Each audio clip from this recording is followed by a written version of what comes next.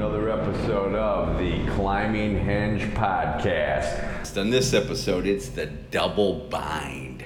Impossible to win situations, catch-22s. The old kind of damned if I do, damned if I don't scenario.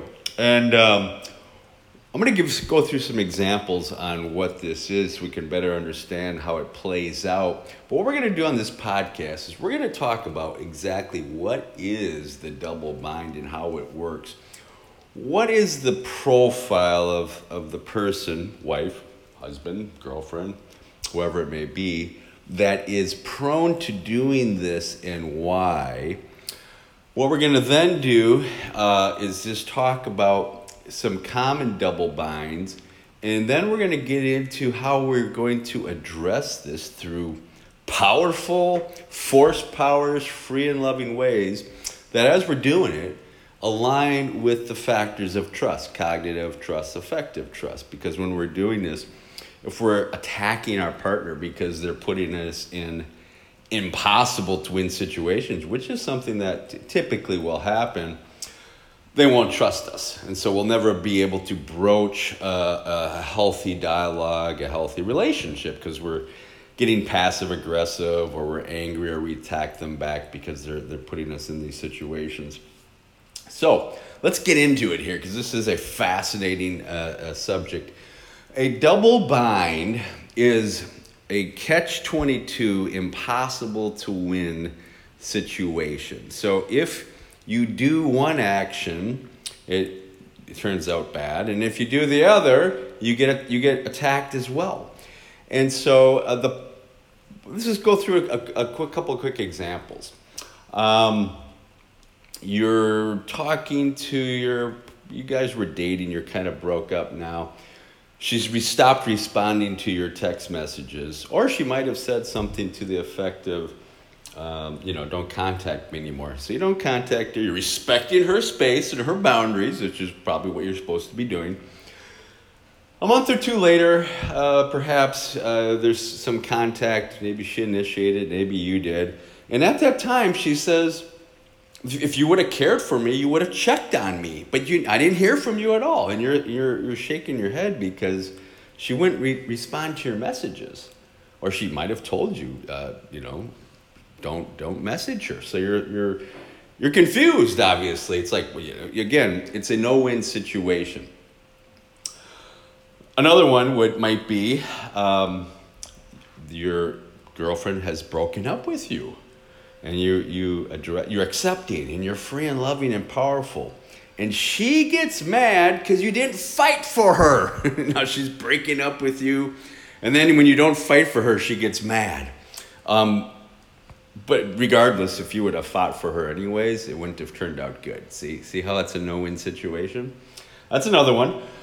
Another one might be you're in a marriage. Say your things have kind of been a little bit rocky, but you're not close to divorce or separation and anything like that. But your wife is angry about things, or she's got her walls up, and she doesn't want to accept your dates, and your date nights are overtures for romance.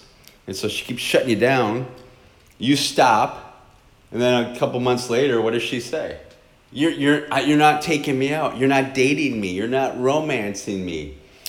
And again, all these situations will frustrate you if you don't know how to handle it in a proactive, positive, healthy way. So those are examples of double binds.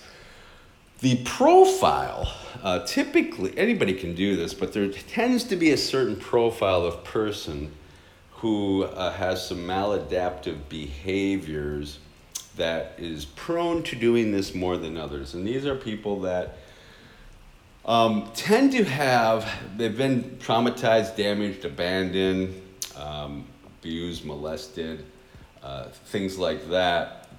And they have a deep sense of inadequacy inside them. Very low self-esteem. Now, they might wear a mask and you can't see it, and that mask covers it up. It's aggression or overconfidence, things like that. Covers it up, but they have very low self-esteem inside because what's happened to them in the past. Beaten up, abused, raped, abandoned, There's a whole bunch of things. So they have very low self-esteem. So they have a deep desire to be wanted and a deep desire to be intimate with somebody else. But on the flip side of that is a tripwire, which causes them to have a deep fear of intimacy and in closeness with others. So they sabotage. So the double bind is this back and forth sabotaging that mechanism. That's really kind of the root of it. So this characteristic tends to be a trait, a very kind of a core trait in what's known as the borderline personality disorder. Don't want to diagnose anybody here, but that tends to be a core trait. And because they have such low inadequacies and low self-esteem, they want to be desired, they want to be wanted, they have a deep desire for intimacy, but they sabotage it because they have a deep fear of that at the same time. And so that double binding mechanism is kind of at play in all these other double binding mechanisms. So that, if it makes sense, it's maladaptive, it's dysfunctional. But you got to understand, if somebody's doing this, typically it is a very ingrained behavior. It's autonomic. It operates at a subconscious level. They may not be premeditating or trying to do it. It's an automatic behavior. It is dysfunctional. There's no doubt about it. But you kind of want to look at your partner and say, have some empathy and say, okay, they're not healthy. They need help. I have to be strong and help them through this. So that's typically the type of profile in the person you see it in. All right, let's move forward now. How do we address this? This is difficult. This is hard. It's frustrating. They're putting you in these double binds. You're like, what do I do? You get mad, passive aggressive. And so they're doing these things. And by the way, some other points to make. In people that have been diagnosed with borderline personality disorder, in comparison to a healthy control group, they have issues with memory continuity. So they might not even remember some of these things they're doing. They're also much more likely to have a victim profile, entitlement because of that victim profile. They tend to act in more selfish ways because of the victim profile and the entitlement. They tend to operate in a much more negative state than a healthy control group. They tend to lack executive control in the prefrontal cortex in the same manner as a healthy control group. So they have a harder time regulating their emotions. So they're more likely to get into this type of behavior. Again, trying to understand it so we can approach the situation with compassion and empathy and how we deal with this. All right, so what we're going to do here, how we're going to deal with it, we've talked about it in another podcast, AEP, accept, empathy, and then the pivot. We talked about one of our other podcasts how to do that. On this podcast, we're going to use AEP squared. Again, the A stands for accept, E stands for empathy, P, pivot, and then the other P is going to be proactive measures I'm taking to address this extremely difficult maladaptive behavior. We're going to walk through some examples on how that might be. Real key point. If they're doing this stuff and I get passive aggressive or moody or I shut down, they're not going to trust my intentions because they're going to see that negative behavior from me. Now you might say, well, they deserve it, but it won't, that you saying that won't fix anything. It'll just make it worse. Guaranteed, trust me. So we want to do things that builds trust. Two components of trust, cognitive trust, affective trust. Cognitive trust has to do with performance and consistency. I operate at a high level and I'm consistent in my behaviors. If I'm inconsistent and I want to be a leader in the relationships, I want to set the pace and the tone. If I'm not consistent in my disposition, demeanor, say I'm getting moody and I'm shutting down because my wife is doing this, will she trust me? The answer is no, she will not. So I gotta demonstrate cognitive trust. I gotta be consistent. Affective trust has to do with they feel, my girlfriend, my wife, whoever it is, your partner, feels you have their best interest at heart. So if they're doing this double bind stuff, and then you're attacking them back, or you're moody, or you shut down, will they feel you have their best interest at heart? Answer is no. And so you will lead down to a destructive path. Again, do you want to be the leader in the relationship or the follower? As my relationship, I want to set the pace and set the tone. Masculine is the leader. Feminine is the absorber, right? Now, both men and women have masculine and feminine traits. There are relationships where the woman has a more masculine trait. The man might have a more feminine trait. That works for some people. Other people have a different dynamic.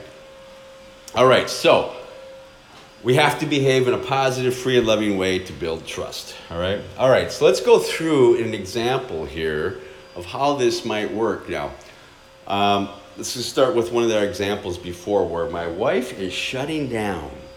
She is not, I've asked her on a couple of dates, she's not accepting me, she's not letting me take her out. And I know what's going to happen. She's done this before. She'll come back to me 2 months later when I stop asking her out and attack me. You don't make me feel loved. You don't date me. You don't romance me. And I'm not going to get caught in that situation again. So what I'm going to do is I'm going to approach her.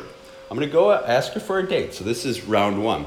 Honey, I would love for us to go out on date night, Saturday night. I got some great ideas on where we can go to dinner and go out and have a really good time. And she says, I'm just not feeling it right now. I'm just not in a good place with us. I don't want us to go on a date night, and I'm not feeling it right now. AEP, honey, I appreciate you telling me that. I want you to be able to express yourself no matter what it is. And if you don't feel good about us to want to go on a date, I understand that, and I'm glad you're telling me. I don't want you to feel that way. I love you. That's why I want us to, go out on dates. So that's round one. A week and 7 to 10 days later, I'm back at it. She's still, not all. She's moody and a little negative towards me. I approach her again. Honey, I know we talked last week about going on date night. You didn't want to, but I'd love for us to go out. I've got some great ideas. I want to romance you. I love you. Look how beautiful you are. She says, I'm just not feeling it. I just have this, I'm feeling negative about us right now. And I just don't want to do it. Okay? AEP. Honey, I appreciate you telling me this. I could see her struggling with this. I could see her feeling some negative emotions because of us and things that I don't want you feeling that. And if you're having a hard time coming out of it, perhaps we want to go see a marriage therapist. Or you can see somebody and work through this, or we can buy some books together. And she might just nod her head or look at me, but she doesn't really take any actions. AEP, I'm doing it in a proactive manner, right? I've gone to her twice. I'm not waiting for her to come and express herself. I'm doing something that I know is going to cause her to express herself to me, and then I can use AEP, and I'm proactively doing it, right? If I keep doing this, right, and I hope to expose the problem at the same time, and the problem is what? She wants to stay in this negative mood. And then when she comes out, what is she going to do? Attack me for not dating and romancing her. I'm not letting that happen. I'm going to shore up my flanks. Okay, so she says, no, I'm going to do it again. I might wait a little bit longer this time, okay? 10, 12 days, and I approach her again, and she's still not feeling it. And I say, honey, I appreciate it, and I could see that you're struggling with this. I don't want you to feel like this. I don't want you to be down. And so I really think if you're having a problem, this is going on 6 weeks now, we got to constructively work through this because I love you. We should go see a marriage therapist, or you should, talk to somebody. But staying like this isn't healthy, and it's not healthy for you, or it's not healthy for us. Okay, she's going to see that no matter what she does in this situation, I'm not going to fall into the trap of not asking her out. I might delay and change up my pace of how I ask her. You see how my conversation has changed every time. It's evolved. It's not the same one. That's the proactive nature of this. All right? And then when she's coming out of this and she's starting to see that no matter how nasty and cold she is, I'm still loving towards her. I'm building trust. I'm building attraction, building respect, emotional safety. She's seeing that her negative traits and how she normally is won't drag me into the mud. And that's typically what happens. They act negative, their partner is dragged down into the mud, they act negative, and then when you act negative back, you reinforce all their negatives. How you extinguish the fire is by approaching this in a manner with acceptance and empathy and in a proactive way, so that you can demonstrate to them that they can do this and you're still going to remain above the fray. So that's one example. A next example, this one is going to be husband and wife, 2 kids.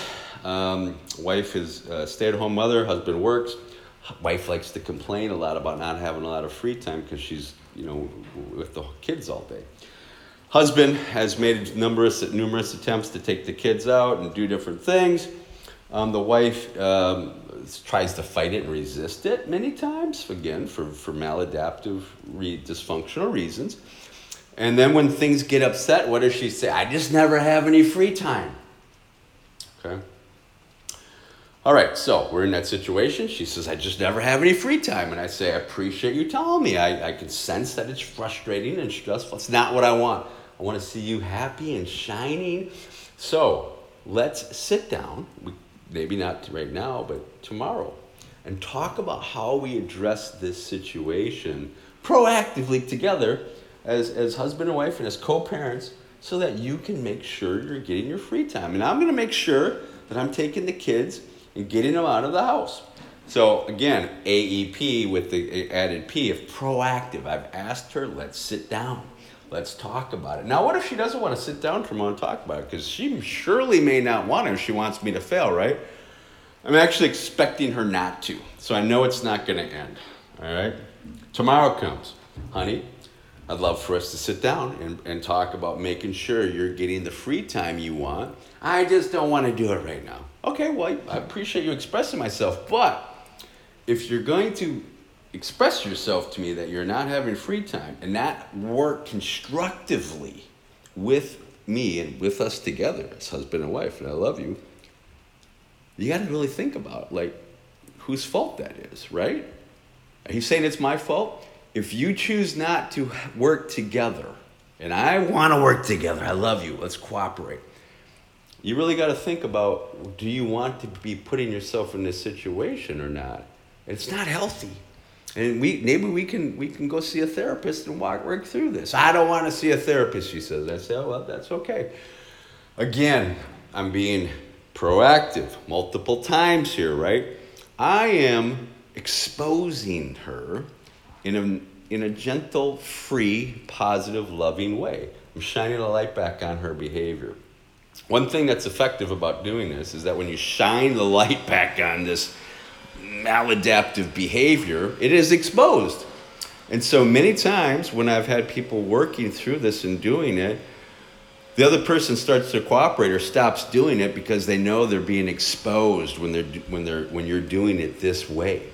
Again, you see how the conversation changed. It evolves. I don't keep using the same one. I proactively approach her, AEP squared, about that conversation that was initially had, but I evolve my conversation and I keep at it week after week, proactively. In that situation also, I'm going to be making sure I'm taking the kids and getting them out of the house. She might resist it. I got to make sure I'm getting them out of the house, giving her some free time. Because when you're at home with kids, and especially if you're a stay-at-home parent, it can get stressful. They're a handful. Everybody loves them. They're amazing, wonderful, obviously, but they can be a handful.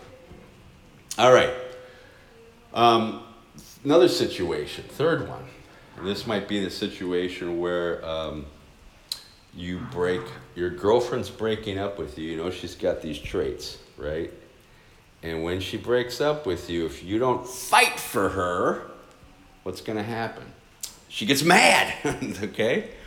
So she breaks up with you, and one of the things you can say, AEP, I appreciate you telling me that. I can see how difficult this is for you because you're an amazing woman. And because you're amazing, I know this is hard. And you know what? Because you're so amazing, you're worth fighting for. And I would fight to the tooth and bone for you and your love because you're worth it. But I also know I have to accept how you feel.